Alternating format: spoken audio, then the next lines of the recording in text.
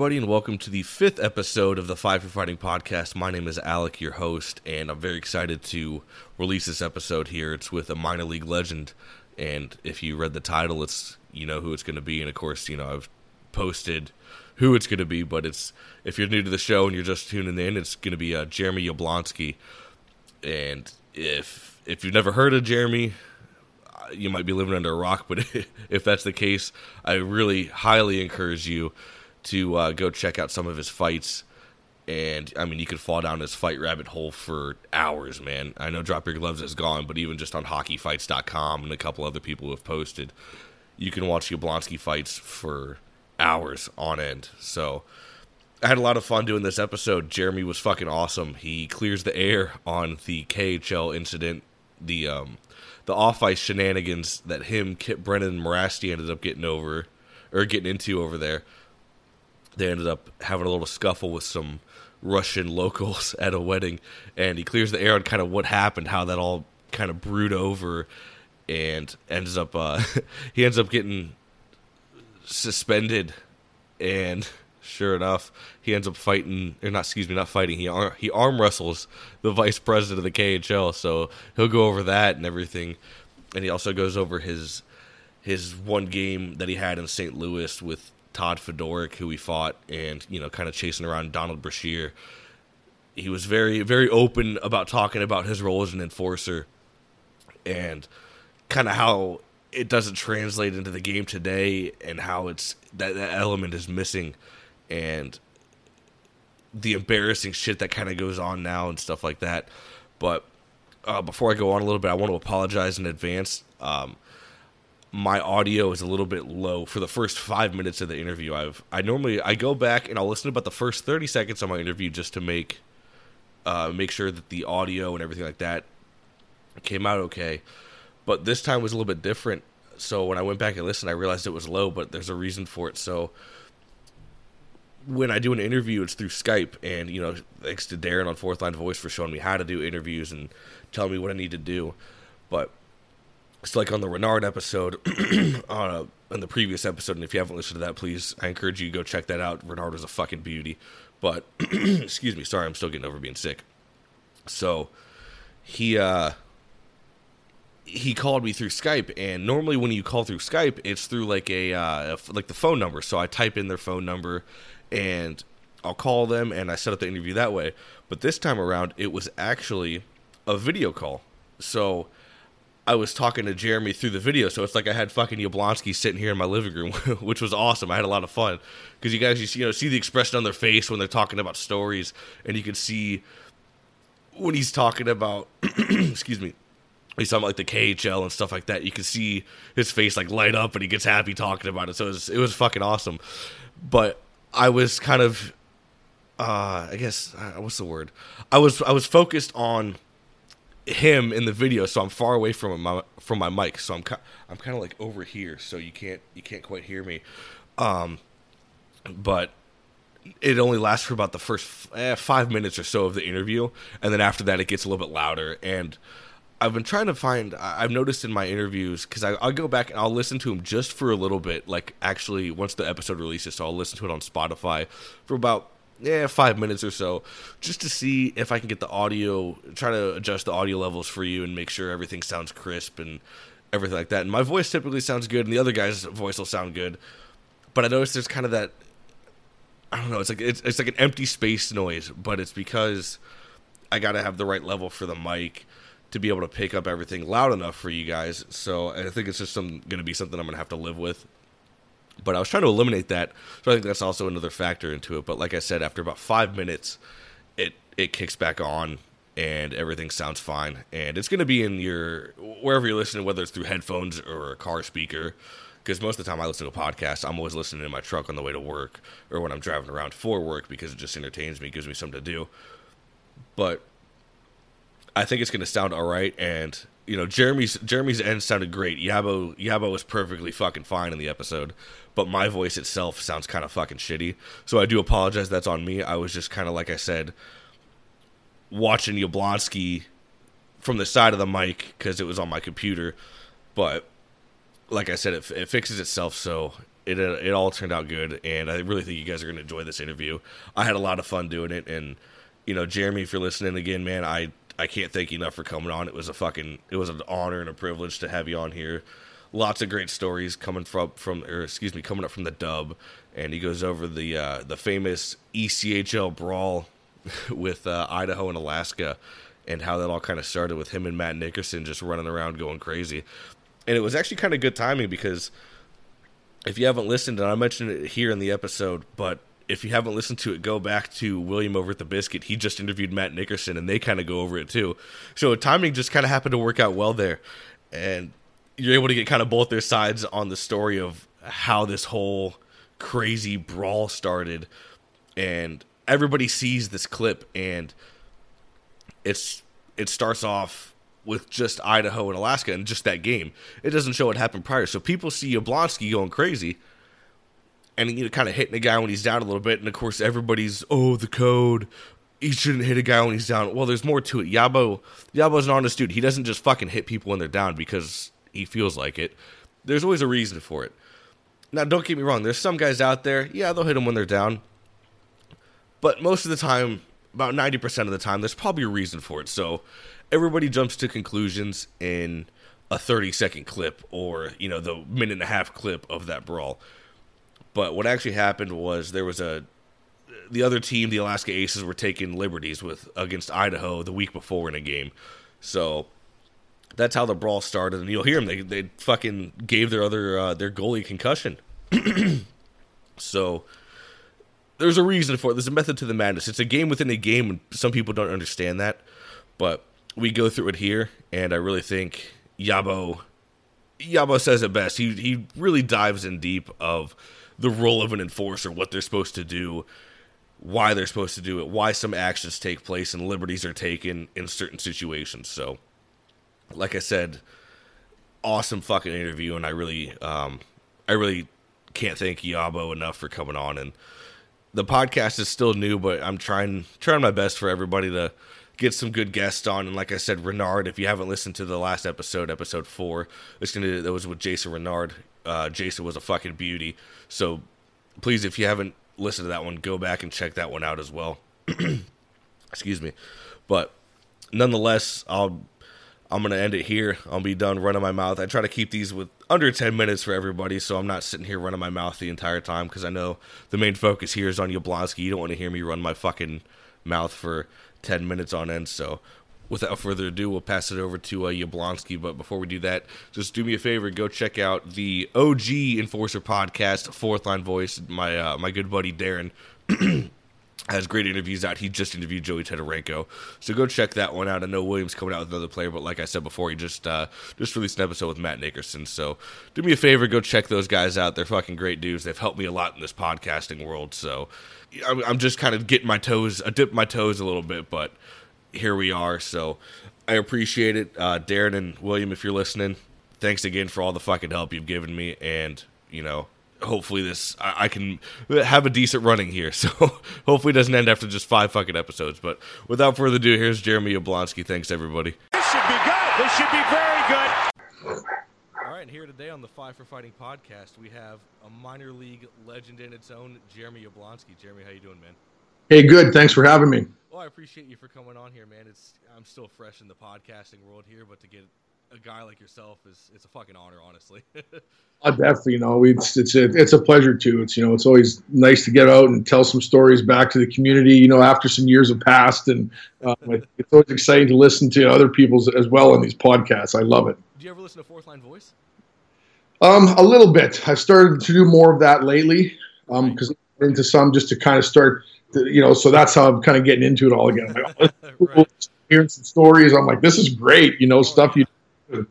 Exactly, it's all the nitty gritty, man. Because it seems like every time somebody has a player like yourself, like an enforcer, a tough guy on, they'll ask like 2 fight questions, and then, so what do you think of so and so's power play? Like, that's not what the fuck we want to hear. Yeah. Don't ask me about the power play. Exactly. Watch. So, before we get started with your hockey career, man, what are you up to now? I do some different kind of security stuff, and I do some consulting, a lot of consulting stuff for a couple different entities out there and government things. So it's it keeps me busy. Well, there you go. Yep. So, you had a very lengthy career in the minors. I mean, you had, excuse me, your one game in St. Louis. But how did it all kind of start? I guess, when did you start playing hockey? Was it typical, born on skates and start going to the pond when you were 3? Yeah, typical, grow up in Meadow Lake, Saskatchewan, way up north. I mean, you grow up you're 3, 4 years old on the little pond out in the farm. I grew up on a big farm and ranch, and, that's kind of where it started. And then we grew up in our town. That's what we had. We wanted to play hockey, Meadow Lake minor hockey, right? And then you just kind of progress. And if you can get out of town at some point to the higher leagues, you do, which I got lucky to do. And, that's how kind of the old story, yeah. Well, now, is it true that you're cousins with John Morasti? I've read that somewhere and heard it. Cousins, and then that's the thing, we're cousins, but we did grow up together. John's, I believe, a year younger than me only. So we were close, growing up together, our town is small. I mean, we have less than 5,000 people. So we grew up together. We did a lot of fun things growing up together, playing hockey, times together, fights after the bar together. The old school stuff, but we're definitely definitely did growing up together. So, you got into the WHL with Edmonton and Kootenay. How did that kind of go about? Were you in any? I'm still kind of familiarizing myself with how Canadian hockey works, as far as like the junior levels, junior A, junior B, and junior C. So, how did you end up going to the Dub? Yeah, so that's obviously the Premier League, the WHL, and so I was I left home. I was 15. I went to Prince Albert to play AAA midget because it was a higher level. We don't have that in Meadow Lake. And that year the year before that, I had gotten drafted to the WHL draft to the Kelowna Rockets. So then during the year, they traded my rights over to the Edmonton Ice at the time, which followed off. They were the Kootenay Ice. And then the next year I went there to camp, and then I ended up making the club, and that's kind of how I got there. It's pretty simple steps. It's never easy when I look back at everything, but when I do look at it, it seems simple, but it was definitely a lot of hard work, and I feel like there was more steps than it was. Right. So with the fighting aspect, was that something that came kind of naturally right away, or did you kind of get pushed into the role a little bit by coach saying, hey, if you want to make it, you might have to do this a little bit? Yeah, not at all. No, I definitely, I grew up a boxer, I was a Golden Glove boxer and stuff, so I did that growing up as well. It was not my first sport. Hockey was always my true sport I loved. Right. Jim the Rip Kirby started a boxing club, and Jim Kirby was just, that man is awesome. I looked up to him for years after. He trained Lennox Lewis at one time. He moved out to Meadow Lake, a little town not far from Meadow Lake, and we actually, somebody, I think it was our principal, Tom Gray, actually got him to start up a boxing club. He goes, oh, okay. And so there was only about 5 or 6 of us that stuck with it, and everybody did really well. And so I just that's what I like to do. And I was always physical. So I went to, see AAA midget. There wasn't a lot of fighting. I was very physical hitting. And then obviously once you get into the Western Hockey League at camp, I was just running around hitting guys, trying to work my butt off to, show what I could do. And guys want to fight, so I just would start fighting, and I just kind of fell into that role, and I liked it. There was not a time that I did not like my job. I loved literally every second of that job, the good and the bad that goes along with it. I'd do it all again in a heartbeat. Right, and you can tell you succeeded well at it, because it always seems like the guys who really enjoyed doing the role, those are the ones who excel even more and kind of extend the longevity of their careers when they actually enjoy the role of enforcer. Yeah, and and what I've learned from my side of the fence is when I was up against guys, when I was up against another individual that I know loved to fight, truly loved it, those are dangerous people. Yeah. Look at Morasti. He loved to fight. The guy was, he's just tough as nails, right? He could take shots. He could give shots. Trevor Gillies. So me and Trevor Gillies were best men at each other's wedding, believe it or not. We're still best friends, to this day. I talk to him today, but we would try and kill each other on the ice. Oh, yeah. and I always knew, I was like, fucking, like, he's going to try and punch my fucking head in. I'm going to do the same, and there's one fight, there's one fight we had over the years. It was like, I literally had to get some scar tissue removed from my head after, because I had a big growth on it. Jesus Christ. And, it was we've had some wars over the years, and people, I still remember when we both played in Peoria, Illinois in the East Coast Hockey League before I went up to the American League. Me and Gillies both played there. So we both got called up after a month. I was in Worcester, Massachusetts with St. Louis, and he was, I think, in Lowell at the time. And then we went out and fought, and we fought 3 times in one game. And I'll never forget. The second fight, we kind of tripped along the board, so we had a third one. And I'll never forget, like, we went in, it was maybe the second intermission, and Terry Virtue, he's an old school, kind of crazy guy, will stick you in the face, these guys. And he goes, "Hey, Yabs," he goes, "you and your buddy are fucking nuts." Oh, thanks, Birch. I was like, he goes, "Good job, man." So it was definitely pretty cool. It was fun, yeah, because I was looking through your fight card, which is nowhere near complete, but I mean, it's like every other fucking fight was Gillies.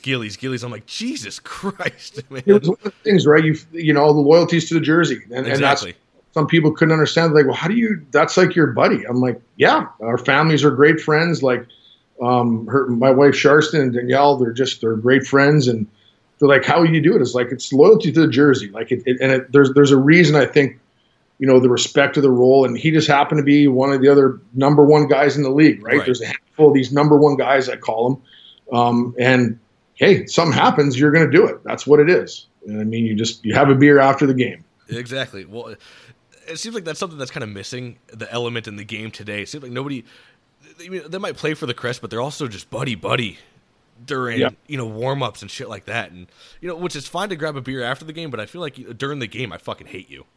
It's just how it's got to be. I mean, even me and Gills would skate the blue line, and he's like, "Hey, Yabs, you gonna fucking go tonight?" And I was like, "Fuck yeah!" And then we start lining each other up, and it's like, it's not like all laughs and giggles. Right. After we laugh about it, we're like, "Oh my god, that was fun and crazy," and we're all banged up and of course. I mean, but yeah, it's definitely, and I think there's a lot of that part of the game is missing. I think it's got soft. It's one of the reasons I did leave when I did. I could have played a couple more years. I did get out of it because that major part of that role was kind of leaving. It had been. It's one of the reasons I went over to Russia. Not that they have a ton of fighting, but I was like, well, I had some offers over there for years, so I was like, I'm going to try this out. And it's kind of funny how that all went. I wish there was more of it in the game, more true policing amongst each other. Some of these little rats running around today, like Dick Nose Marchand. I can't even stand that piece of shit. I can't stand him either. And I don't. It's not that I don't think he's a good hockey player, because I'll tell anybody, just because I don't like the guy, I'll tell you right now, that guy's a fucking phenomenal hockey player. Exactly. Fucking play the game. He's awesome, and he can be a little bit of a rat, and that's fine. But all the stupid, cheap shit, it's almost embarrassing. I'm like, don't do that to the game. Right. And then guys like us watching from the outside, if you did that 10 years ago, you'd lose all your fucking upper teeth. Somebody would take your teeth out and not even think twice, and you'd probably be done your career with a concussion because you're that much of a piece of shit. Right. I always said if he tried to pull that that licking shit on Bob Probert, he'd be cleaned up by a fucking mop, man. Like he'd be just mopped up off the ice. That guy would never step on the ice without dropping his gloves. That's the way it was. Like, even when I was first young going into the American Hockey League, when I was like 21 years old or so, I remember I played with Steve McLaren. You want to talk about one of the toughest guys I've ever played with? Never had to fight. Was Steve McLaren. They called him Woody. And Stone Cold Steve. Man, that guy was tough. And it was like that. If somebody did something to the team, he would wait there. And as soon as they stepped on the ice, boom. And the guy knew. He'd be like, Stanley, he'd drop his gloves. Yeah, he had to be accountable. You're accountable. That's not the way it is today. And, on the NHL side, the way they project and protect some of these players, it's kind of sickening to me. I still love the game. I love the game of hockey because it's still hockey, but there's parts of it I think have changed. What I was truly passionate about, and I'm not saying there should be line brawls left and right. Exactly. But I mean, the true policing and the accountability is not there like it used to be, and that kind of rubs me the wrong way. That's literally fucking words right out of my mouth, man. That's just how it is now. I've watched hockey since as long as I can remember, which is probably about '98, and I probably stopped watching about a year and a half, 2 years ago. And I love the game of hockey. It's my favorite sport in the whole world. But I can't stand today's hockey.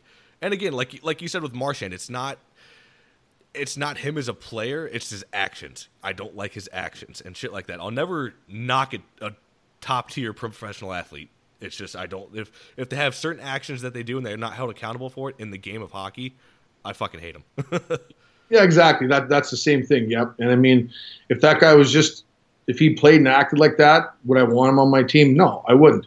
If he would just be the player he is, and I'm not saying don't be a rat, because hey, there's an element. Yeah, get under guys' skin a little bit. Exactly. But that's the game within the game. But there's a point to like where he's taking it. It's embarrassing. Right. And if he didn't do that, I'd be like, I would want that guy on my team because yeah.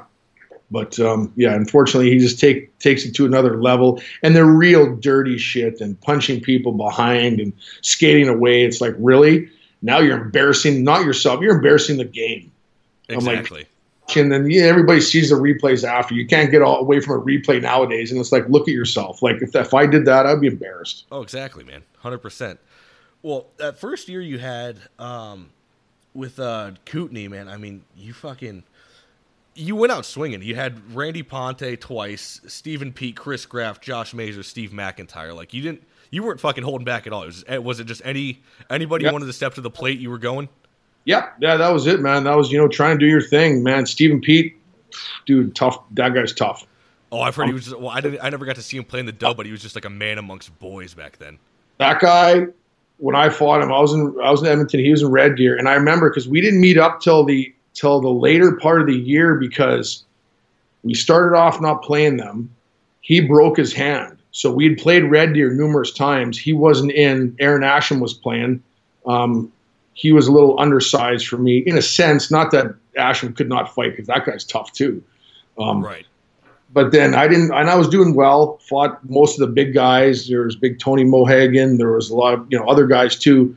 And so it came around, and I fought Petey, and I was pretty confident. But I remember going in swinging, tagged with a couple, holding on, and man, he come around with some, and he fucking drilled me hard. And I went down to a knee. I mean, he had put me down in that fight, and I went to the box, and I was like, I couldn't close this side of my jaw, my left side. And I was like, holy shit, did I break my jaw? So I was in the penalty box. I went off, and I remember Rick Chamney's our trainer. I'm like, Rick, I was like, come take a look at this. And he's like biting. My jaw was separated. He goes, no. He goes, I think it's just dislocated. And he was feeling under my jaw on the left side. He goes, just relax. He goes, I'm trying to feel it. And sneaky prick he was. He goes, bam, and he hit me under the jaw, and he popped my jaw back in place. Oh, man. I was like, holy shit. My jaw was sore for a good week or so, eating. I guarantee it. He popped it back in place. But, yeah, man, Big P was tough. And, Mac was tough, too. Mac is probably the toughest guy I've ever fought. Once he was in pro, Mac was truly the one guy that fucking dropped me like a bag of hammers, dude. That guy's a force. Oh, yeah. You don't get hit with that guy's fucking hands, dude. He will knock you the fuck out. I've talked to Fourth Line Voice about it, and he can agree with McIntyre. He was such a nice guy. If he was meaner, he would have been even fucking more scary. He's one of the greatest guys ever. I talked to Mac after. We still talk about stuff after hockey. Dude, he's from Saskatchewan, country boy, great guy. He's not a mean guy. But at the same time, that's kind of what's scary. He doesn't turn away from a fight. And some of that's people if he was meaner. I'm like, he doesn't have to play meaner. Right. I'm like, he doesn't have to be mean. It's like a lion. A lion's a lion because it's a lion. It doesn't have to do anything. That one year in the American League, he knocked out cold 5 or 6 guys. Oh, yeah, I think I just posted that video. Not you beat him. He was knocking guys out cold where they need it off. And man, he's tough, and he's a great guy. Right. He is. Yep. So, I mean, how did you end up in the West Coast Hockey League? Did you end up getting a call on the phone saying, come on out, we need a little bit of grit in the lineup? So when I was in Kootenay, I was in Kootenay Ice when I was a 20-year-old. I got traded to Seattle because we had too many 20-year-olds. You only allowed 3. So I went over there. Dean Schnelf was a coach. Great guy. Loved Dean Schnelf. Just an awesome guy, awesome coach. I come off a big suspension in Kootenay. It was a line brawl, and I dropped a couple people. It was a little bit ridiculous. I was younger. Probably something I wish I wouldn't have did, looking back now. But right. And then I went into Seattle. And so my first game back, this is funny, and you can only find it on some of the stats. You have to look carefully where it shows my Seattle game. I scored 2 goals. And it's hilarious. So I actually scored 2 goals in the one game I played for the Thunderbirds. That's awesome. And I was a 20-year-old, so I was like, this is great. But at the end of the game, somebody ran over one of our guys, and as the team was going out, I went out and started hitting this guy, and I just come off this like 10-game suspension or 7-game suspension. So they suspended me for a whole long time, and Dean was like, look, we might have to bring in another 20-year-old. I was like, okay. And then so I knew a guy, Kevin Epp, he was playing over in Phoenix. And he's like, yeah, you want to come out here? And I was like, sure. So, I went down there and played there. And then my next year I went over, played in Boise and for the Steelheads. And then I kind of had to get out of the West Coast because they weren't calling guys up like they were from the East Coast Hockey League at that time. So I went over, got to play for Jason Christie, who helped me tremendously through my career. I'm still friends with him and his family today. And went there and spent a month or so there, got called up, to the American League from there. Well, I mean, that year in Peoria you guys just had a fucking squad, man. You had you had Lawmaster, Belza, Gillies, and Brad Voth. Like, Jesus Christ. Not even, that's not, you have to understand, there was, me, Gillies were there for a while together. We had Brad Vother was there. We had Anthony Belza. So he was on that team. People don't know another guy that could really, seriously chuck him. Trevor Baker. The guy could play hockey. The skinny little prick. Ray little bastard would fucking fight anybody and would do well. That guy was this crazy, he could just chuck him. Kind of reminded me of a small Chris Simon, but he was tough and he could play. And then we had Josh Kern there too. Josh Kern played with us, and another guy. It's that was the guy. If you push him to the edge, the dynamite goes off, and he would lose his shit. And that guy was a strong dude. And yeah, he would lose his shit. And so we had a team that was just feared. Even other guys had a couple tough guys. I mean, we're rolling in with 5 guys that are ready. Got that Peoria flu going on before the game, right?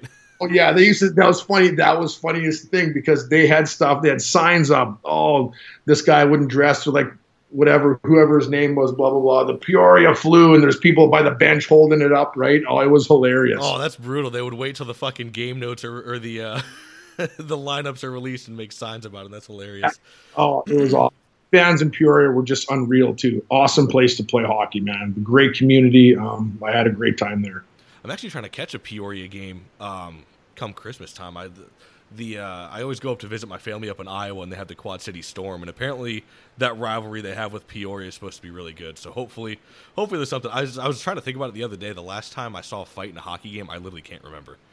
Yeah, I just can't. It's fucking terrible. Yep. So, well, you're in Worcester, and you still fought everybody again, man. Vandermeer, Bonvie, Gillies, Segroy, and then you fought McMorrow 3 times. You just didn't give a fuck. You just did it. I knew my role. That's the thing, right? I knew my role, and I loved it. I loved what I got to do. I loved to play hard. I definitely still had to work on some of my game then. Obviously, I wasn't this offensive talented. I had to learn a lot of the game, which kept me in the American League the later years, is because my conditioning, my skating. I did a lot of work on my skating. I'd literally win the speed competition at NHL camp. Oh, wow. Yeah, and I'd go in at 240 pounds. My training, my regimen was just insane. Everything I would do year-round. I'm still big into that, training, nutrition. So that helped me a lot stick around the game because you couldn't be a liability on the ice, right? You had to be able to play at that level. The American League is a good level. I mean, it's fast, it's good. Yeah. That's why I laugh when people say, "Oh, he just played in the American League." Just the fucking American League. Okay. There's half those guys, at least half those guys in the American League team could get called up to the NHL, and you wouldn't even know that they haven't been there. Oh, exactly. I mean, they're extras, and I mean, what's funny is too, some of those guys in the American League even work hard. They work harder. Not to say the guys in the NHL don't, but they're fighting for a spot. Yeah, they're hungry. Yep. So when you get called up to St. Louis, what was that day like for you? Oh, it was unreal. I mean, I remember. So I fought. So this is funny because I think I fought Gillies twice. I think a few days before I fought And then the next night we played, I fought Mel Engelstadt. You want to talk about another guy that could fight? Yeah. Fucking one cell Mel. Yeah, how'd that go with Mel? Mel, I'll honestly say, I think Mel got the better of me that fight. I mean, I did good off the start. We squared up and he was obviously a little veteran at the time. I'm a rookie, and I was like, hey, and I didn't know Mel at the time, even though he's from Saskatchewan. I was like, hey, you want to go? He's like, oh, I'll give you a go, kid. And I was like, all right, let's go. And but it was a good fight. I got him at the start a few, but he finished off with some big shots. I was still falling into myself in his style of fighting, where I fought different my later years, like in Binghamton and stuff. I really advanced my fighting skills on the ice. But man, he was tough. He got me with a couple at the end that kind of put me down. And so I had a fucking black eye. I fought somebody else too from that team.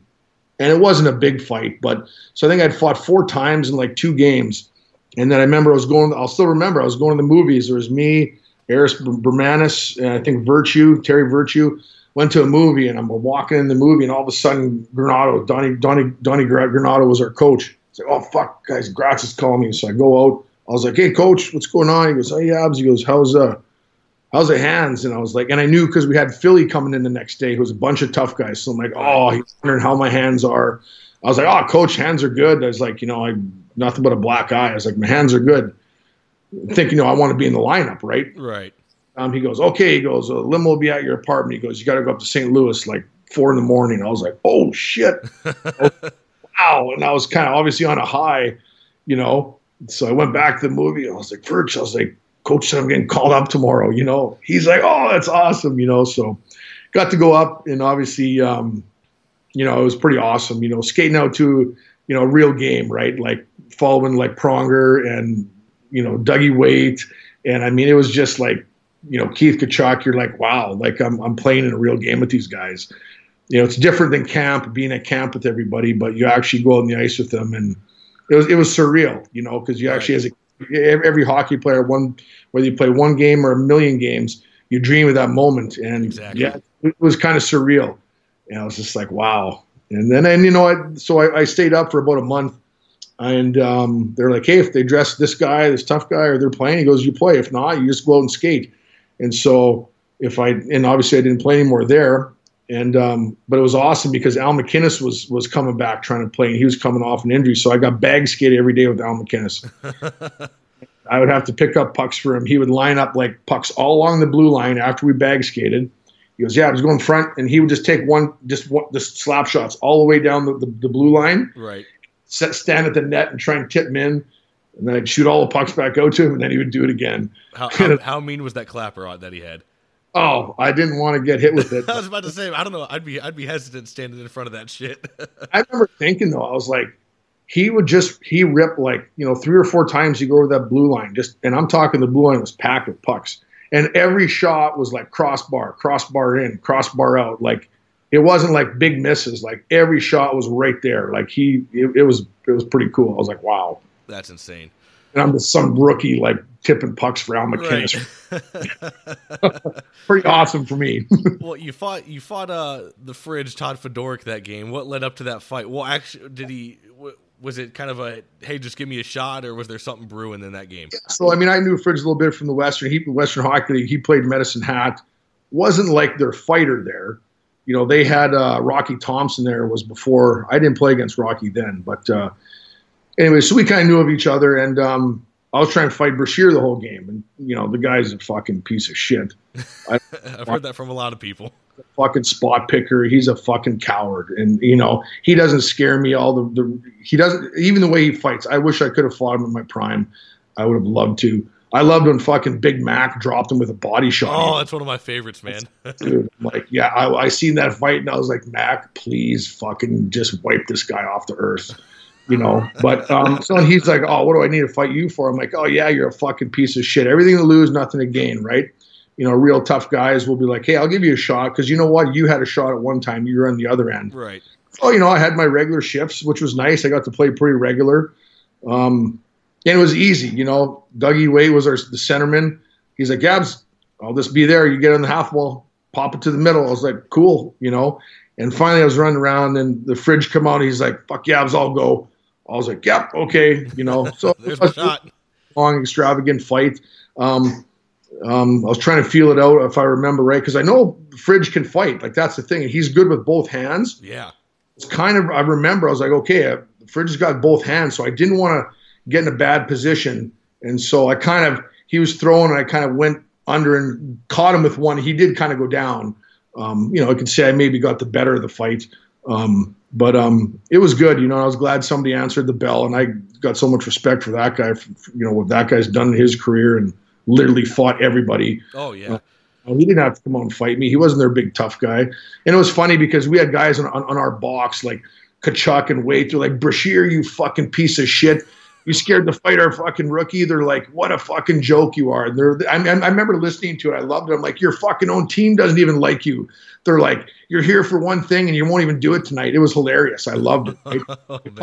Like the guys had for me to back me up. I mean, I thought it was just awesome. Made me feel like part of the family. Exactly, man. You're a rookie and you're there and they're having your back like that. What a great fucking feeling that's got to be. It was awesome. That's what people don't understand about Fedoruk too. Everybody always remembers him, of course, unfortunately, for that that Bugard and Colt Knorr knockout. But fucking fight, man. He was a tough dude. Oh hell yeah! People are like, dude, the Boogeyman. Holy shit, dude! That guy cracked a lot of guys' heads over. Oh god, yeah. And fuck, like that is one. That guy was a machine. I got to fight him once before he got called up, and I even tell people this, like, oh, you fought him. And I said, yeah. I said, and I kind of got the better of him at the end of the fight. Like, not even the better of him. I switched up, got a couple lefts, and he kind of went down. Right, nothing. The last few shots in. Yeah, and he didn't really get me with anything. I stayed away, but I was like, and I would try and tell people this, like, oh, he's up there knocking people. I'm like, listen, he just came into himself that year. I said his next year. He did a lot of training that summer on fighting. He learned how to use his body different. I'm like, man, he wasn't that force in the American League. He was a force, but I'm saying it's like he doubled it when he went up and he worked hard to get where he got to. Right. And then he became a fucking wrecking machine. Oh, it was ridiculous. I love Bugard. Boogeyman for nothing, man. Exactly. Like, dude, I was like, and I remember when Gills fought him. I was watching the game. I was like, Gills, he got called up to the Ducks. I'm like, yes, buddy, because we're real close. Right. And then, Gills was doing good. And I remember I analyzed all the fights, people I fought. I watched so many fights. And I was like, Gills, I know where you messed up. You went to switch. And I said, and then you kind of missed with your hand. And he was like strung out. You got strung out and you kind of you were trying to grab and you kind of missed. And I said, he just come under. And he goes, yeah, man, he hit me. It was like, I thought it was a sledgehammer. Oh, Jesus Christ. I haven't seen Gills go down like that before. Like, that's, man, I was like, whoa. That's the only time I've ever seen Gillies knocked out like that, which, I mean, you can't fucking blame him. It's Bugard. Oh, yeah. But that goes, give credit back to Fedoruk and what he did. And Fedoruk wasn't only just a fighter. The guy could hit. If you could see Fedoruk, man, the Fridge could skate, man. That guy could move. He could play the game well. Great, you hear from a lot of people, great team guy, just a great person off the ice, fight for the right reasons, fight for his team. And the guy, he was a great dude. And yeah, and the other guy, Colt Knorr too, tough, it happens. It happens. Like I said, people are like, oh, if you're fighting the right people, we always say you're probably going to lose one. If you've never fight, you're probably not fighting the right people. I mean, that's just kind of the percentages of it, right? So. Exactly. Well, it's like I laugh at that too with Scott Parker, who his very first fight, of course, gets knocked out. Well, not even knocked out. He got TKO'd by Probert. And everybody goes back, oh, but Parker got knocked out. I'm like, did you not see the rest of his fucking career he had? One knockout doesn't solidify someone's career. Yeah, you want to talk. So what's funny is, when I got drafted to the Kelowna Rockets, we were talking about, it was like the junior draft, right? And so before it was the next year I played AAA midget. I got to go to camp in Kelowna. And Parker was there because he had already been there. He's a little older than me. And I was like, holy shit, man, this guy's huge. He was a nice guy. I mean, and I didn't, we hung around with a couple different people there, but that's where I got to, be around him.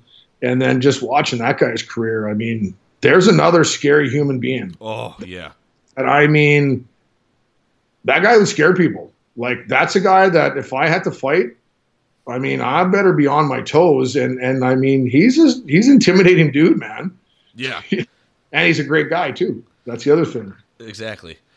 Just a solid individual. Yeah, he's awesome, man. He's doing stuff with troops now and CBD and everything like that. I think he's trying to get service dogs for war veterans and stuff like that. So awesome, dude. Some different stuff along those lines. And I actually talked to Parks the other day. We've been playing phone tag. We'll kind of do a few things together. That'd be sweet. Yep. So while we're talking about Parker, he was in a film called Ice Guardians, and I know you know it because I had gotten a clip from Fourth Line Voice, and you were in the clip actually. I was so pissed at all that because Adam Scrooge had talked to me about it. So they did a whole thing with me for days, and interviews and a whole whack of stuff. They sent a team down to Binghamton, and then, he's like, yeah, you're in the video. And they invited me up to Toronto for the opening. And I was like, oh, I can't make it up there. And then I come to find out I wasn't even in it. Not that it's a big deal. There's lots of guys that could have been in there that weren't. But I was like, I I end up seeing it. I was like, well, shit. My buddies had went there. Belsey went there. And he's like, dude, he goes, you weren't even in it. I was like, really? I was like, oh, well, they must have changed it, right? Yeah. Because some bunch of different cool stuff. And they invited me out to Cali one time to go do some training at a boxing gym to do some video, and I couldn't make it, but I was hoping. So I do like the video. So there's I have some controversy with that whole thing and who was in it, which kind of, not to knock on anybody, but they wanted like the true Guardians. Okay, well, I'm sorry, although Bissonnette is, I give him credit for what he did. That guy would, he fought me a lot of times and took a beating every time.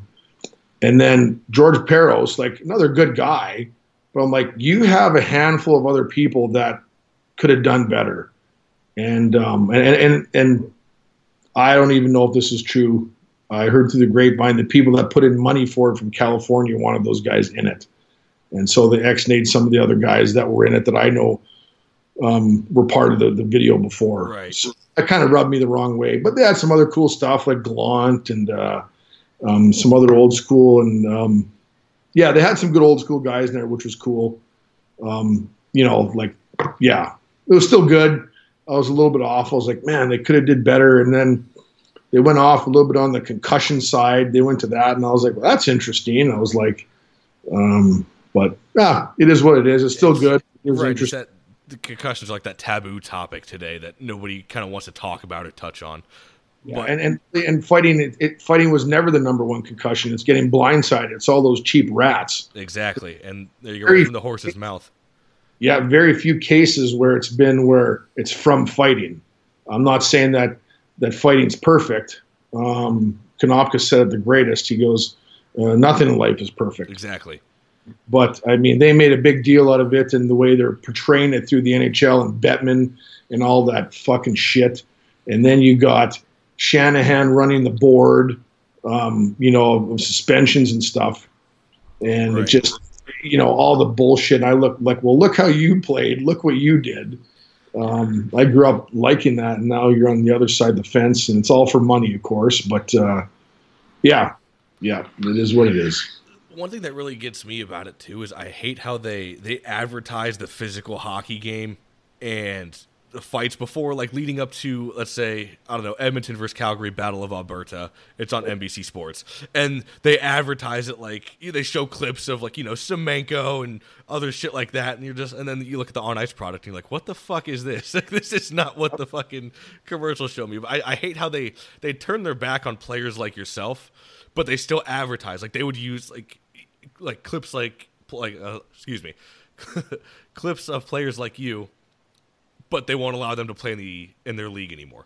Yeah, it's so funny. They say they don't like it, but then they use it for advertising. And when do people cheer at a fucking hockey game? When people score or when there's a fight or a big hit. That's when the game's the loudest. Exactly. Every stadium is on their feet. You can't tell me, they don't like – it's all a bunch of bullshit, political crap. I hate it. That's the part of the game that's ruined it for me and a lot of other guys. I'm not saying, like I said, I'm not saying it should ever be a gong show I don't want hockey to ever be a gong show and line brawls and craziness. Right. But I never said turn it into the LNH 2.0. We're not saying that. well, just like leave it where there's an equilibrium there where you can have those few guys on a team and they can take care of each other, and it adds a whole other element to the game of protection, excitement.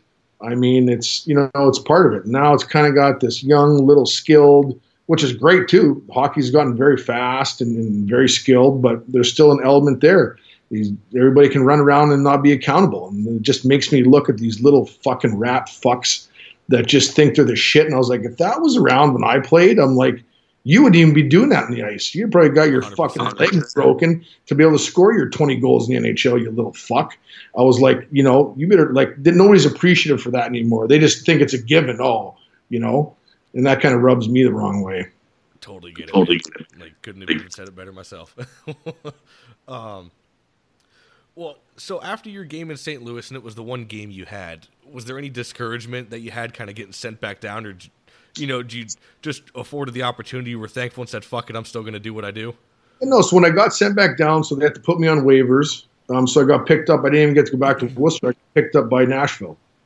So I was like, oh, shit, so I'm going to the Preds. So I packed my bags. I went straight to Nashville from there. I didn't even get to go back to Worcester. I had to literally go back, pack my stuff, drive to Nashville. So I spent so they had to keep me there for a month. So I stayed there for a month. I did have a little bit of a shoulder issue because I had a surgery the year before. And so I stayed there. I was there for about a month. And then they're like, well, before we let you play, we're going to send you down to Milwaukee, get some games in, get your shoulder, make sure it was good. I did rehab in Nashville while I was there. Like, it wasn't horrible. I was playing, I was fighting, but they wanted it to be good. So I was like, yeah, cool. Went back down, and I think it was my second or third game when I went down. I got in a fight. I switched and threw a left, and my shoulder popped right out, and I was like, motherfucker. And so I finished the fight, and I was like, my shoulder was out. Went to the box. I went back, and Doug Eggs was our trainer, and he looked at me, and I was just like, no. I was like, so I went back, and they popped my shoulder in, and Doc was like, yeah. Scanned the next day, he's like, surgery. So I was like, shit. It is what it is, right? That's sports. And then then I still had another couple of years, another year in the contract. So I went back the next year into camp in Nashville, hoping I was going to stay. And then last minute they brought in Hordichuk, which kind of rubbed me the wrong way. I like Hordichuk and stuff, good dude, but I didn't see the reason. They brought me there, kind of. That was my spot. No, that was the next year after that. Actually, sorry. I went back there because I still had a contract left on the NHL side. The next year, I signed another year, talking with them, with Ray and the Shero, and they're like, no, we're not bringing anybody else. So I was like, okay. I said, I'll sign back, hopefully staying in Nashville, right, or get a lot of time in Nashville. And then at camp, they signed Hordichuk, and my agent called me. He's like, sorry, man. And I was like, yep, Hordy's on a one-way contract. They're not going to send him down to the American League. So I was a little bit pissed at that. It's the game. It is what it is. And then, you move on. I mean, it is what it is. Hordy's a good, tough guy, and I'm not scared of a guy like that. But he was around for a while, had a little more experience at that level, so that's what they wanted, I guess. Right. Yeah, like you said, at the end of the day, it's kind of a business thing. So yeah, it's unfortunate, but it didn't stop you from doing what you do, man. You still went down and. Well, did you ever play with Tutu for the Admirals? Yeah. We were in the year. We won the Calder Cup that year. Right, that's right. I thought. I didn't know if you actually happened to play with him because I was looking at your game plays a little bit. I played in the right, Tutu's playing in the left. The guy's a maniac. Yeah, how did you got any good Tutu stories?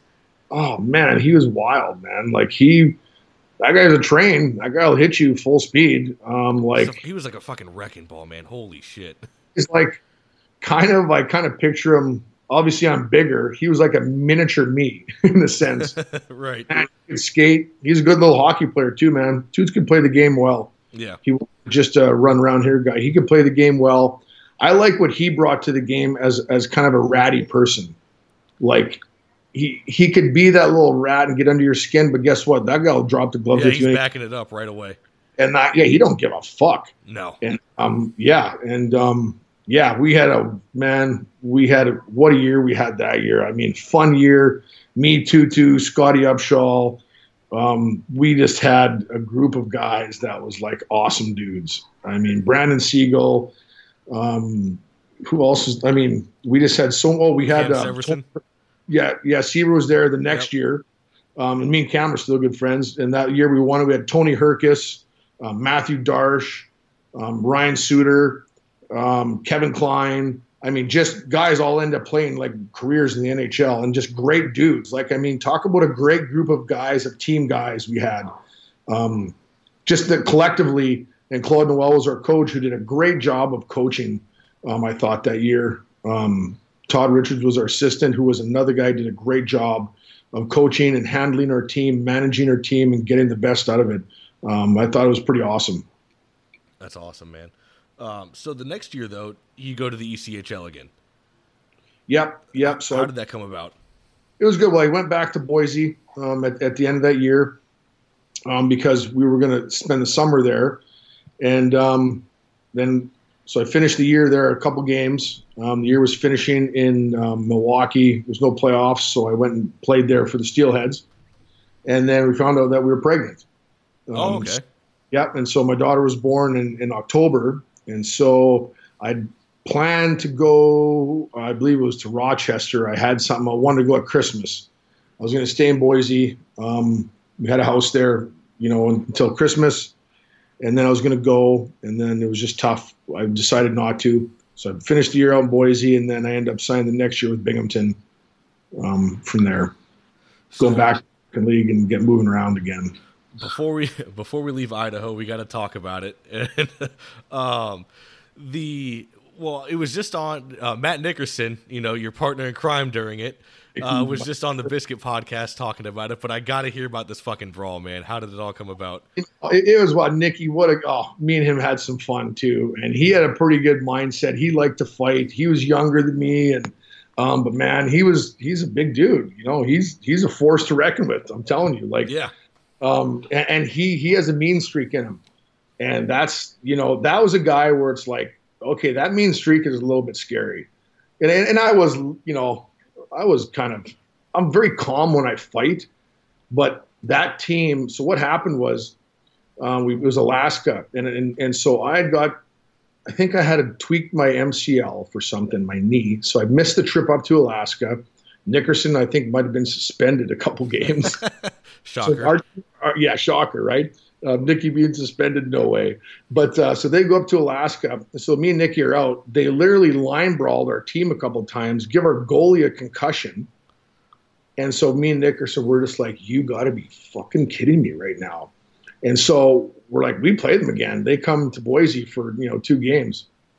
And so they come to town. I was like, Nicky, let's just we're going to do this. And everybody knew it was going to happen. Laxdal was the coach, and he didn't tell us to do it. People were like, oh, did Laxy tell you to do it? I was like, no. I was like, I don't think he had to. Right. It was just, you knew your role. I was like, yeah. And he maybe didn't want it to go that far, but we took it that far. And so finally I was like, I said, hey, just watch me. I was like, I'm going to try and, stir something up here because we were both going out. And so I got that Big Smith who was a problem. I mean, these guys, they didn't have anybody that was really tough. Like not like you and Nickerson. Not like me and Nickerson. Like they had guys that would fight, and they didn't have our level of experience in fighting. And so I was like, okay, so we started, and I was like, well, now we're going to even the odds. And so we took care of business well. I mean, we didn't stop, and we made fun of them, and it was good because it's funny because Russ Cash, great fan, guy in Boise, and he goes, you know what, that was a turnaround for the whole year. He goes, the team won the Kelly Cup. He goes, your guys, the Steelheads became a team after that game. He goes, you guys played different the whole rest of the year, and they ended up winning the Kelly Cup. That's fucking awesome. Which was pretty awesome, yep. And but that fight was nuts, yeah. I mean, we were taking care of business, and I remember looking around. I was chasing a guy around and try to grab another guy, and I see Nicky dropping guys. Just fucking mayhem. Yeah, I'm going to say I love it because for what it was, and those pricks fucking deserved it, for what they did to our team. And like I said, you're going to be held accountable.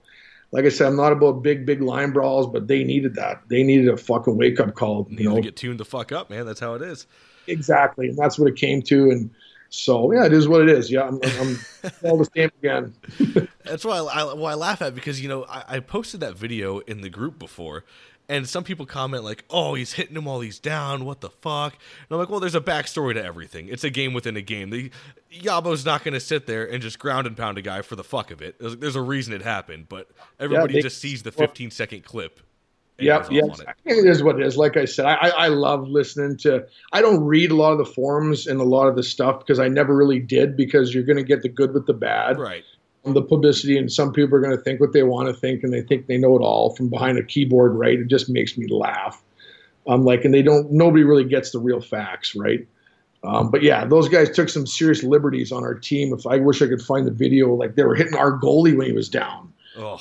There was some stuff, so it's like they deserved it. I mean, exactly. Yep. Yeah, definitely. I in a sense.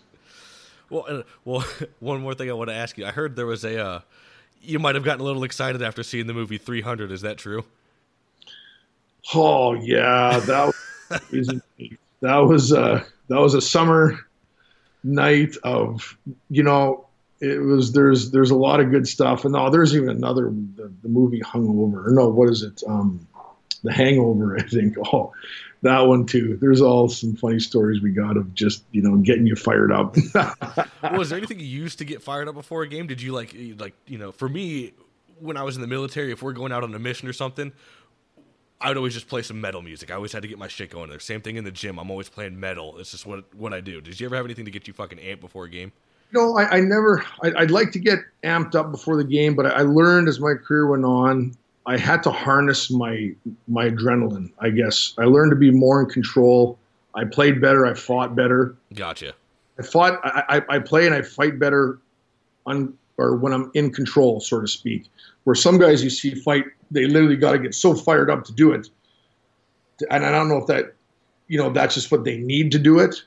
And they just burn out fast. They don't really, and I just kind of became a calm fighter. Like, although it might not be calm, the fight might not be calm, but things really slow down. I do got to get amped a little bit. Like, I need to have that fine line before the game where I get pumped up, but not like pedal to the metal until I need to. Right. You don't want to use it all right before the fight or before the game even starts, Yeah, exactly. Yeah, and I learned that because I've done it over the years. I get so pumped up before the game, and then I don't fight till the second period or something. Right. It's like, so I've learned. So I got to play the game too. So I had to play the game as well. Be accountable out there on the ice and do your job. Just structurally wise, and then when you got to do your job, you can do your job. Exactly. So you're in Binghamton again, or excuse me, not again. You're in Binghamton for the first time, and you finally have your first run-in with a Mr. John Morasti. How was that? It was good, yeah. So we finally got to play against each other. And I was like, hey, and it's like, Johnny, are we going to go? He goes, yeah, fuck yeah. He's like, let's go. And I was like, fucking right, buddy. And, and he was, and I'm not going to lie. Johnny was, I didn't expect him to hang in there. And that was only after the first fight, or at the first fight. I was like, I figured I would probably get him down. I think all the fights we had, I knocked him down once. Right. And that's literally it. And I was like, man, he is taking blows. I'm like, I hit other guys like that, and they fucking collapse. And he'll take them, and then all of a sudden, bam, he'll switch and get his. And I'm like, holy shit.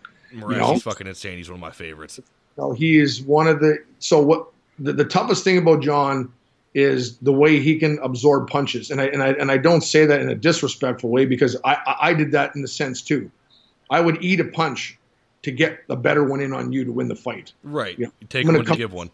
Yeah, but he could do that. He's one of the best at it. I've seen that guy take some punches and eat some, and then come back and just wipe the floor with guys.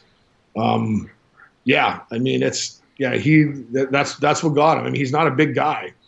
But man, he's got that solid iron head, man, that chin on him that it's done well for him. And not only that, he has the mentality of fighting. He's another guy that likes to fight. Right.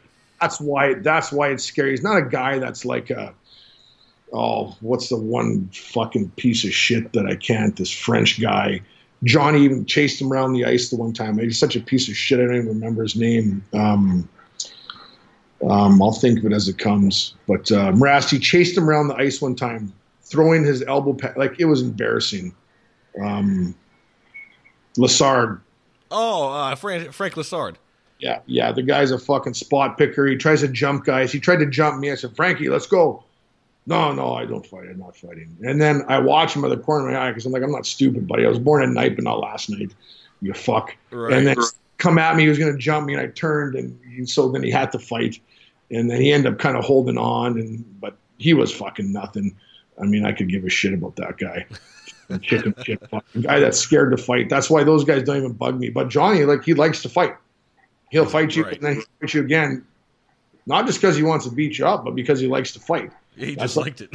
That's like Gilly's, like another guy. Like, he likes to fight. Like, you're gonna watch out. Like, guys that like to fight are scary. Right. Like, and to me, and that's, I love to fight. Like, and we're gonna fight again. People are like, well, you're gonna fight again? Yeah. I'm like, fuck that. Why wouldn't I? Stupid question. Yeah. And and that's part of that mentality that some people have, some people don't. Right. It's what separates you. It's what makes you all the fucking mutants in the game. Yeah. A little craziness to you. So you had a teammate over there that was riding shotgun with you in Binghamton, Mr. Matt Karkner. What was he like? Oh, Karks is a beauty, man. He is a guy that should have starred in the movie fucking 300. He's tall. He basically looks like a fucking gladiator. Right. Yeah, and he's a big dude. And Karks, he was tough too. I mean, we had a good duo, me and him, the years in Binghamton, because, he's a good defenseman too. Solid D, big D in front of the net. Yep.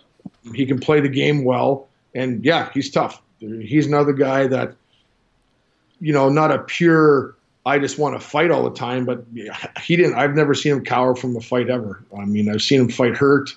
And he was a guy that if his temperature got boiling a little bit, it's like, you better watch out. Yeah. And he was like man strong. Like, he might not have been quite as he was a lot taller than me. We were probably similar in weight, although I'm a lot more muscular in a sense, but he was still in great shape. But that guy, in some of all the conditioning testing and stuff, and we were in Ottawa and stuff, man, he's impressive. He's a strong dude, and he has those long arms and the leverage, and yeah, he could beat some heads. That's awesome, man. So the next year, going back to you and Morasti here, but you and him have probably the greatest outdoor fight of all time. Nothing will ever come close to that, and it's just this. Like I said, nothing's going to come close to it. You just can't. How did that come about? Did you guys was it a little bit of a range, like you said, hey, let's go out here and give them a show? Or we had such a rivalry. So me and Morasti had our own rivalry, as good as friends as we are. And after the game, I used to drive to Syracuse after. Me and Sharson would go visit him and Janessa in Syracuse and go walk the mall together, like 2 days after we'd fight. I mean, but so we still had that rivalry, and that's one of the guys too. Like Morasti gets it. Like, loyalty is to his jersey, and believe me, you want to talk about a rivalry. Binghamton and Syracuse. Oh yeah. I mean, always gong shows. Our rivalry with that city alone was just like, wow. Like, that was one of the best rivalries and games. Like, oh man. And so all the action and all the shit that would happen. We've had line brawls with them. This isn't just me and Morasti. This is just like everybody. I mean, the players from both sides. So me and Morasti would always end up fighting. And obviously we're at the outdoor game, and what an atmosphere. That was just an amazing experience. I'm so just blessed I even got to be a part of an outdoor game. They did such a good job with that. It was cold as a motherfucker, but I loved it. Yeah, we're like, hey, he's like, all right, we'll see. Yeah, I was like, yep. So we went out and literally, I got a couple shifts, and then Johnny got his first shift and come out. And he's like, I was like, yep. So we just went at it in our old fashioned. We just chucked until somebody was going to go down. And obviously we both just hung in there, and it was over. And but it was good. It was definitely good. And that's another thing you do, like other people don't know. Sometimes you do it just to get your team going. Right. You talk to anybody back then, they'll talk about a lull and we're down 2-1, and you go out and do something like that. You take a guy out or beat a guy up or have this fight, and all of a sudden the whole emotion of the game changes, the dynamic, and all of a sudden you end up winning the game 3-2. It can do a lot for a team more than it's more than just a fight, which some people don't understand. Oh, these guys are fighting. There's a lot more to it than that. Exactly. It's that game within a game element, and I hate that term staged fighting so fucking much. I can't stand that term. Somebody asked me one time, well, is it real fighting? I'm like, yeah. Like I was like, you see my nose? There's nothing left. I'm like, yeah, it's real fighting. I'm like, they're like, oh, because we just think like maybe that had to have been fake. I'm like, this isn't WWE. No. Like, people are trying to knock people the fuck out here, dude. Like, right. Certainly, like, like you said with you and Morasti, you both agree to go. And so it's not coming from a vicious hit or retribution or anything. It's to get the people, the crowd and the bench into it. And people kind of don't understand that element, probably because everybody's so focused on analytics these days. Everybody just thinks analytics is everything. But it's that game within a game. Yeah, definitely. And like there was one thing we had a line brawl at one point in that year, big line brawl. I even got suspended. Supposedly I choked the ref out because he was trying to stop me from getting back in the fight, and I got missed like 10 games.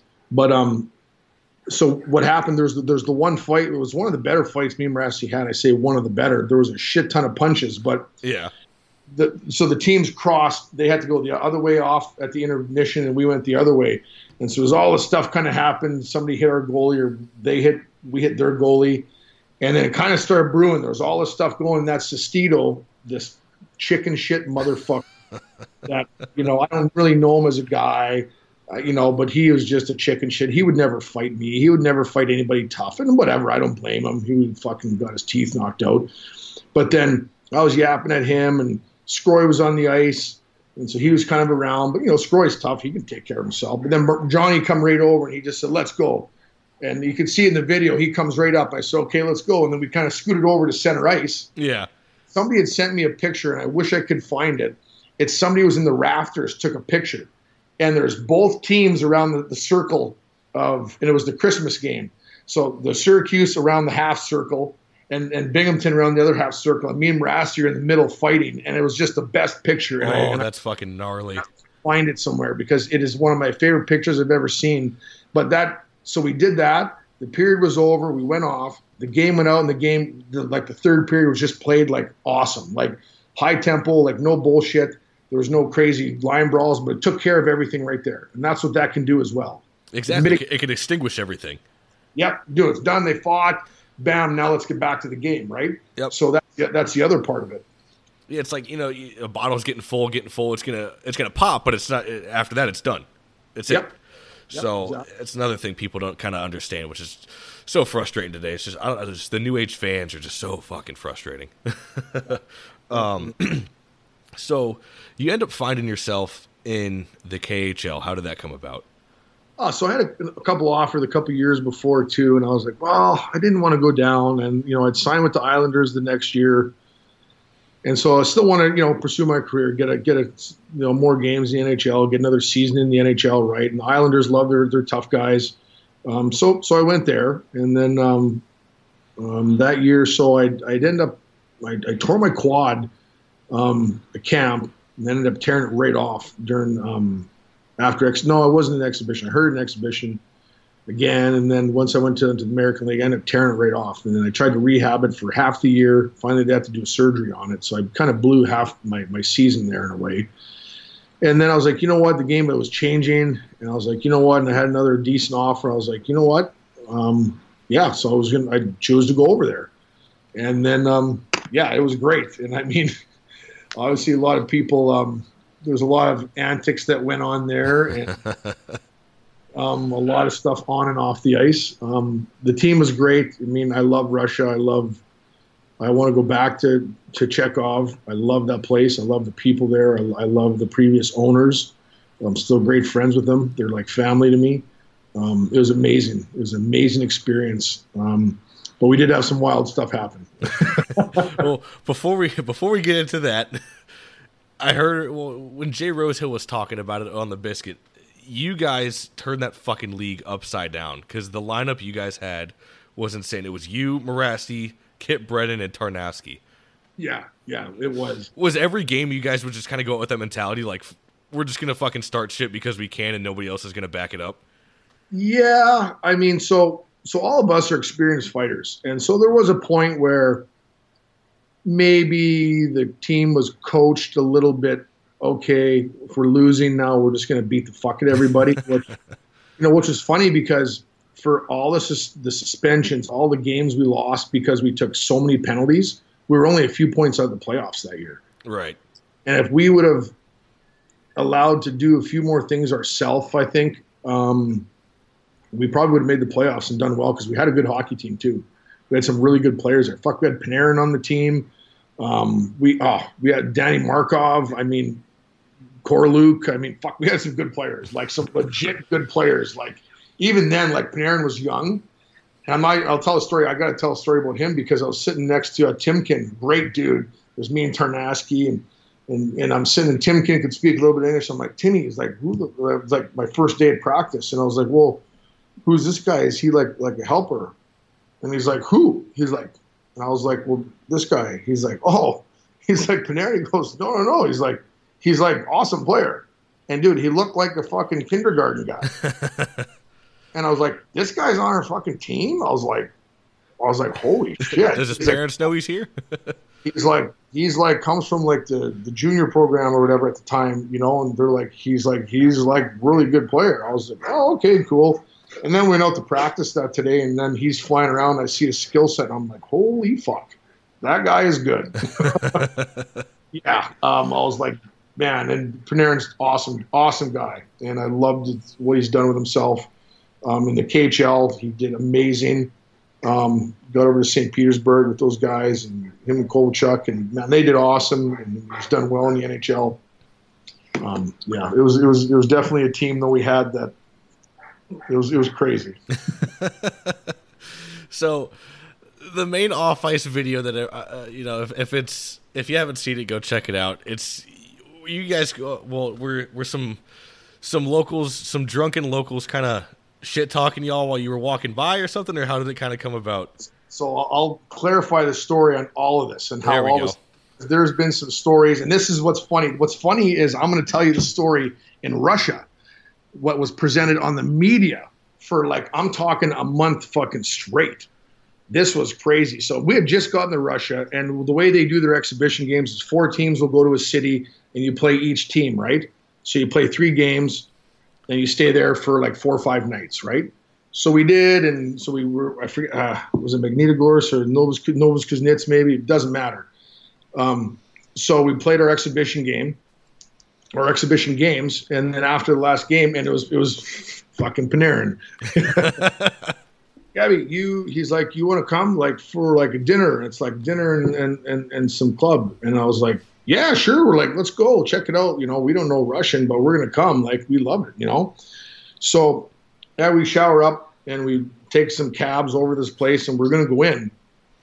And they wouldn't let us in. And Panarin's like, just hold. He goes, that's D, just wait.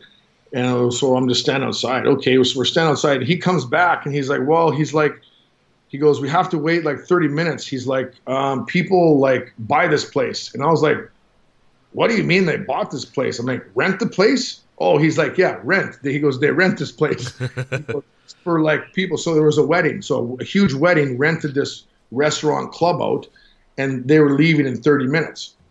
And so I'm like, okay, cool. So we're just standing out there, and we're literally standing there doing nothing, and people are walking out, and we're nobody, myself, Kip Brennan, Marassi are not ignorant people off the ice by all means, not at all. I'm like, yeah, I don't look for fights. None of us really do. Maybe when I was younger, I did, high schoolish, but and so we're literally standing there, and then we'd only been there for a couple of weeks in Russia, so I really don't know any Russian yet. Yeah. All of a sudden, these people are kind of yelling and pointing, and they're saying something, and I know there's some swear words because I picked up the swear words real fast. Yeah, that's what everybody does. Picks up the swear words first. They're fucking yelling at us. And so Panarin had went and did something. He goes, I'll be right back, too. He went to do something. And we had Dalton, too, our goalie, Dalton. And he was there. And then, so we're going on forever. There's more than the video even shows. This went on, probably 10 minutes before the video even started. Wow. And we're like, hey guys, they're like, there's not a problem. Like, I don't know what the problem is, right? And we're like, we can't really communicate with them, but they're drunk and stuff. And then next thing, and so it's funny, the guy in the video, he's like, oh, Morasti, Yablonski, he's like MMA. So what he was kind of saying was, he goes, guys, don't be stupid, don't fight these guys. He's like, that's Yablonski and Morasti. He's like, Yablonski knows MMA. He's like, don't try and fight them. So somebody was saying this, right? Yeah. The guy doing the little video, whatever that was. Then all of a sudden it kind of blows up, and there's these 4 guys kind of trying to jump me, which they all throw muffins, whatever. We kind of took care of business. I was kind of in this. The first thing I'm thinking is, I'm in Russia. I'll be here for a couple of weeks. I'm going to get fucking shot. I'm going to get stabbed. I'm like, this is not good. Taken straight to the gulag. Like, this is not good, but nothing happened on that level, of course. But we just started knocking people out left and right. And I'll never forget, so that first guy in the purple shirt, it's hard to explain it, but if you want, there's a guy in a purple shirt, when you see the guys jump me at the start, he's there hitting. And then he kind of tails off, and I knocked out a couple dudes. Morasti and Kip knock out this other guy. And then as that's going on, so I'm kind of backing away. I'm trying to get my back to the wall so I don't have anybody behind me. And out of the corner of my eye, Morasti's took to my right. And this guy in the purple shirt, we're backing away. And out of the corner of my eye, just went to turn. He come between the cars, and he was kind of running up, and he suckered Morasti. Bam! And Morasti just it startled him. And the guy, he was watching Morasti, and he walked right in front of me. And that's what, at the end of the video, you just see me go, bam! And it's like, it's that fucking guy in the purple shirt, so I fucking dropped that guy. That guy was cold, fucking arms out. Oh, yeah. That guy was running up, suckered Morasti, and Morasti just startled him. It didn't even do anything. And I remember talking, I was like, holy fuck, dude, that guy ran up and suckered you. He's like, oh, yeah. He goes, I was about to hit him, but he goes, all of a sudden, you just stepped in, and he goes, you laid him out. So this was crazy. And then we're like, let's get the fuck out of here. So we go back to the hotel, get up in the morning. I go right to coach. I'm like, hey, Nazi, Nazarov's our coach. I'm like, look, this happened last night. He's like, yes, yeah, I know. I already hear about it. I was like, okay. I said, we didn't start it. He goes, no, I heard.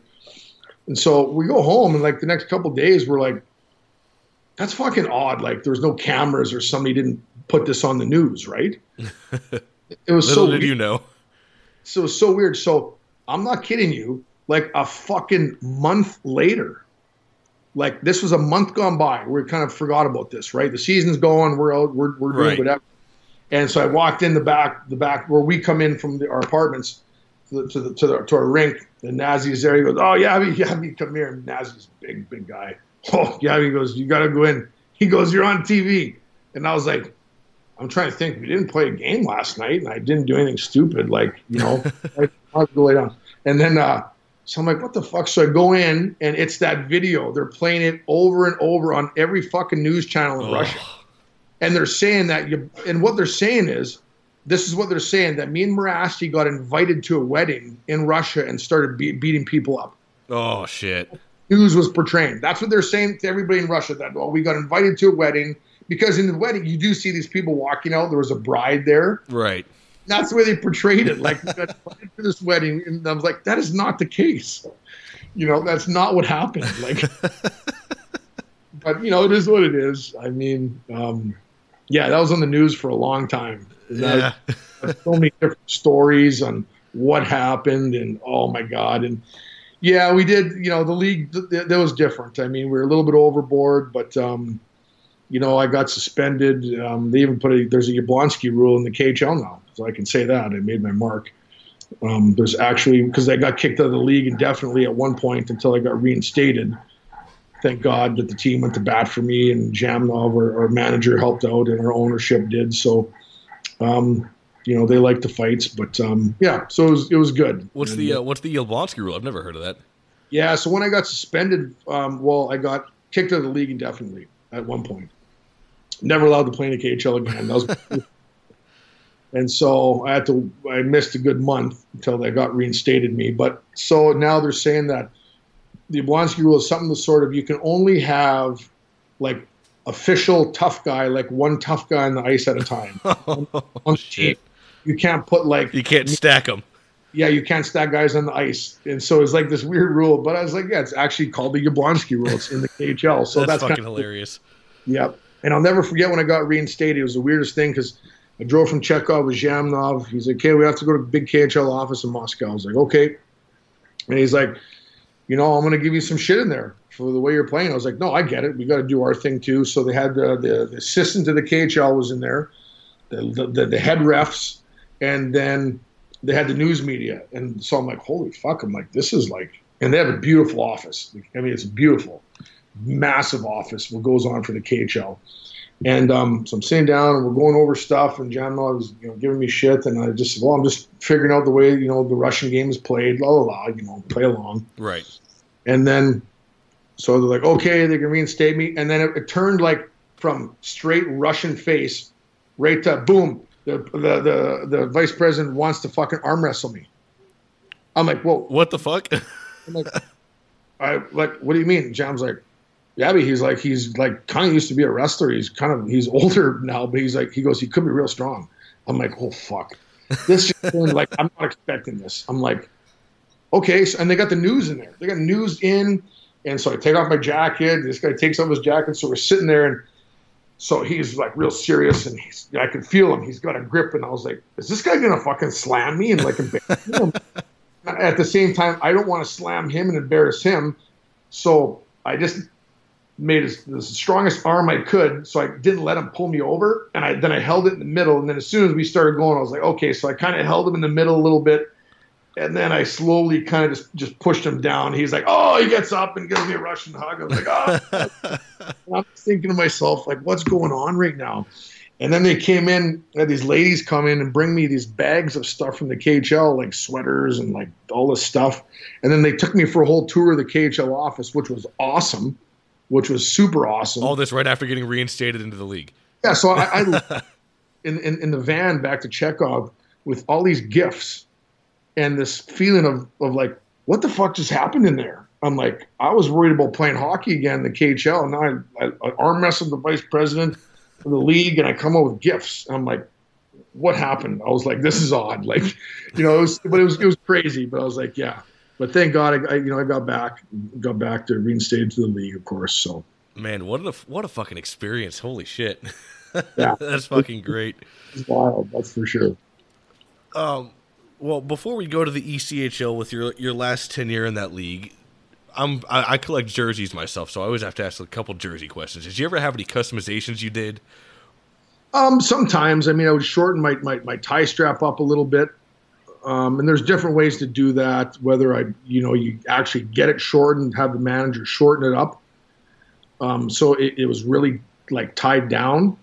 But actually in the later years, I did more stuff when I was younger. In the later years, I never really put my tie down on and never really worried about it. Right. Because I was comfortable of the way I could fight and what I could do, and I never really had to worry about it. So I never really did a ton of stuff to my jerseys ever, for the most part. A few things when I was younger, shortening the fight strap and stuff, of course. I think I've seen one of yours with Milwaukee. You had like skate laces in the front.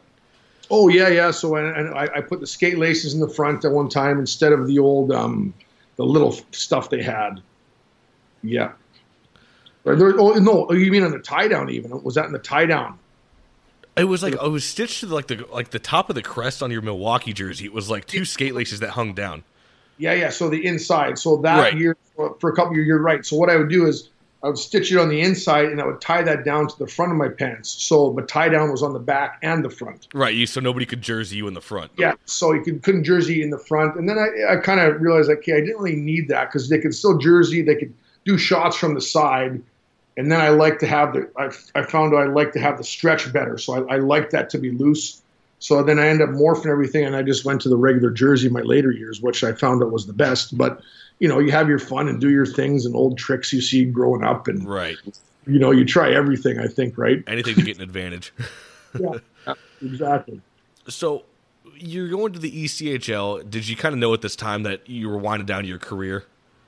Yeah, definitely. I mean, I came home not even expecting to play, and then I got asked to, because I was going into some other work, and some selection stuff that I had to do to go through it. So I got asked to kind of play a little bit, and so it kind of worked out. And I was like, you know what, I kind of want to stick with the game a little bit.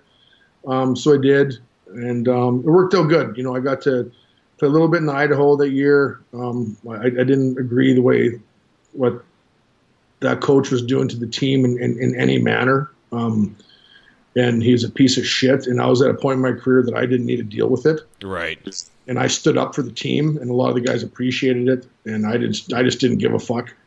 And so I left. And then my buddy who I played with in Peoria, Jason Christie, Smurfy, called me. He needed somebody over there to help him coach and then play a little bit in Ontario. So I was like, yeah, this works out. I said, I kind of got to be in and out for some stuff, but so it worked out. So I did that for him, you know, for the last couple of years while I was kind of transitioning out, which was awesome. And I got to experience the game behind the bench now. Yeah. More. And it was different, and it was nice. I got to be a part of it, especially, you know, being there with Jason Christie, who, in a sense, started my pro career almost and got me those call-ups, you know, to, you know, the American League, and then my contract with St. Louis, of course. So it was nice kind of in my sense. I got to start with him, was friends with him all the way through regardless where I was at, and then kind of got to finish out with him. And so that was pretty cool seeing, you know, that side of it. Right. So, well, I mean, I just got a couple more for you, man. I mean, it's been a good time fucking talking to you. This has been fun. This has been unreal. I love it. Yeah, well, it's funny. People can't even see, of course, that we're, you know, video chatting. I'm over here like nerding out to it because this is fucking unreal. Yeah. But so you got into MMA, and how many fights did you actually have total? I've of course seen your 2 knockouts where I've had like five official fights. I did some underground stuff over those years too in the off season. So I was a boxer growing up, and when I was in Boise, Nate Pettit, who's just a badass trainer, now trains in Vegas over with Randy Couture and a bunch of. Yeah, he's awesome. And then I got to work with I got a black belt in Muay Thai over the years, over there in Idaho with Pawn over at the Dragon Bushido. So I got to do some awesome learning because I love that stuff. But I originally did it because I always trained a little bit of boxing in the summer. So there was the gym in Boise, and I went there and said, hey, I just want to do some training. You know, can I come here and train? They're like, well, yeah. So they kind of brought me in. Then I learned like the MMA and kind of the Muay Thai style a little bit, and I just got to loving it. And I'm training and sparring with these guys, and they're like, hey, Yabs, are like, man, you should get in a fight. I was like, oh, fuck yeah, sure. Yeah. I was like, I'll fucking fight. And next thing you know, the fight rolls around. They got a fight lined up for me. And the first fight was kind of shitty because I got to fight this Rudy dude, this fat guy. But because my fighter backed out the last day. So I didn't have a fight. And then morning of the fight, they called me like, hey, they got somebody to fight you. I'm like, oh, cool. So fight's back on. So whatever. Got to do it. And then I spent a lot of years training with those guys, some really good dudes. And I got to learn a lot of stuff. And it was fun. I just loved it. It was just another aspect. I kind of use it as my cross training, my off ice training, right? Yeah. Did you ever do any fighting lessons like on ice? Did you ever practice on skates? Yeah, definitely. In the summers and stuff when I had a chance, if we're on the ice. And I would actually help a lot of younger kids too that I work with. Awesome. And just learning because the little things you can do to protect yourself, right? You don't have to learn to fight to be a fighter, but something might happen one day where you have to fight or you have to protect yourself. So I love to pass that on. And I still have a passion for training that stuff. I love doing it. I love the off-ice training. And I think there's a big part of it that can give you confidence in just your normal gameplay, that you can take care of yourself. You don't have to be a fighter, but it gives you that little edge. You can play a little bit tough and gritty. Somebody that wants to turn around and drop the gloves, you know you can at least protect yourself. Exactly. I think there should be someone like that on every team to teach players because that's completely lost in today's game. So that'd be great. Coach a team, and if I was free, I'd do it in a heartbeat. I think it would be so important. Exactly. Well, man, I got one last question for you. If you could do it all again, would you? 100%. Without a doubt, right from day one, I wouldn't change a thing. I wish there was things you look back. I wish I know now. I wish I know then what I know now. I would have did some different things along the way, maybe, but I would go back and in a heartbeat and do it all over again. I loved it. Loved the whole experience. Loved all the brothers I made along the way. Friendships inside the locker room plus outside the locker room, and it's part of what's made me who I am today. So I would do it in a heartbeat. That's awesome, man. Well, thank you for your time, Yabo. I really appreciate it. This has been fucking unreal, and I can't thank you enough for coming on. You'll be the second player I ever have on here, so this is too fucking awesome, man. I love it. It's been a pleasure to be able to tell some stories, and I love getting the stories and the funny stories, the crazy stories, and some of the real information out there, especially about the Russian wedding. I didn't get invited to the wedding, everybody, and fight people. There you go. You heard it first here on the Five for Fighting podcast. Everything's been cleared up from Diabo over here. Yeah. Awesome, man. Well, I appreciate it, man. And you have yourself a good night, all right? Yeah, okay. Thank you, brother. The party's over. They say that all good things must end. Call it a night. The party's over, and tomorrow starts the same old thing again.